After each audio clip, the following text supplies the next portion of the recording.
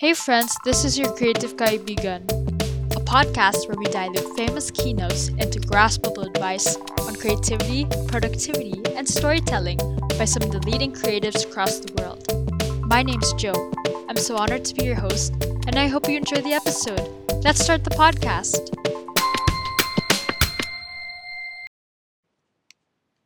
As inequality seems to be much more apparent, we're consistently surrounded by images of unattainable wealth, fame, and friends, usually connotating to success and financial security.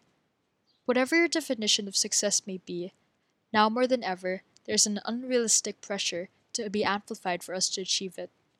When trying to create a project of meaning, holding on to both your creativity and ambition won't look anything like a trip to Boracay with your girlfriends in their bikinis raising their champagne glasses to the sky, not even close to riding a Tesla car you've just bought and letting the engine soar around the village, not in any way being casually lounging in the arms of Timothy Chalamet as you sail off in the distant land recreating the happy ending that never happened in Titanic. It's just not you at all. Invest in yourself. Find wealth internally without gratification from outside sources. It's honestly much easier and proves to be more rewarding. Use the pursuit of your work as a source of inspiration, not the end goal. To know that you are blessed with the opportunity to create, you can do impactful work beyond yourself. Should be more reason to love the process and not the grammar that comes with it. The creative process is as sunny and optimistic as it sounds. It requires continuous grit and determination. It's writer waking up in the morning, even seemingly how repetitive his days are, months and even years, tapping on his Google Doc. It's the songwriter not knowing the lyric and makes up words at the tone of his guitar, or a baker who reverse engineers recipe and an inside out version of a birthday cake. It's the practice of enhanced observation while adding your own personal signature and doubling it down through your work.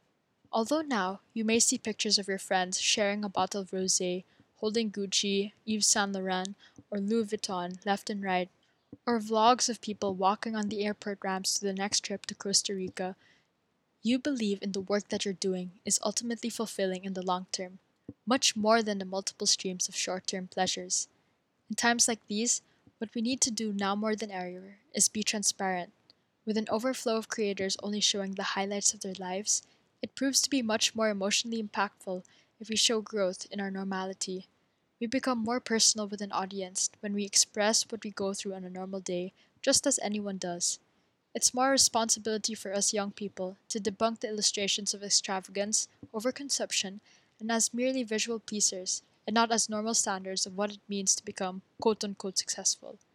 Success can come from the habits you've committed to, the great experiences you've had, the principles and values to form yourself throughout the years. The projects you create will ultimately serve others.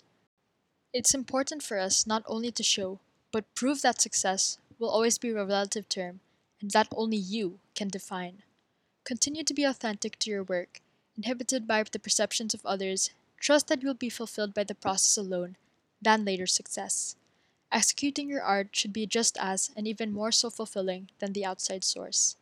Angela Duckworth, world renowned author of Grit, The Power and Passion of Perseverance, speaks wisdom in her TED Talk of the same title as she goes through sticking to the long term goals and having stamina to reach them with the knowledge of failure and the willingness to be wrong.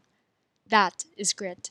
She well talks about the aspect of growth mindset, where lifelong learning is ultimately the goal and what you can do with your knowledge is not fixed.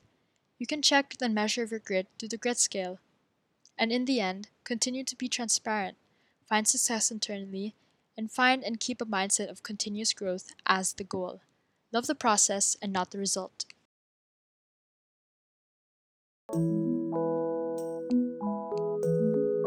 Hey, it's Joe. I hope you liked the creative advice today.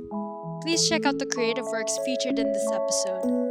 Now make sure to turn off your phone, use what you learned today, and do something creative. Hope to see you in the next episode.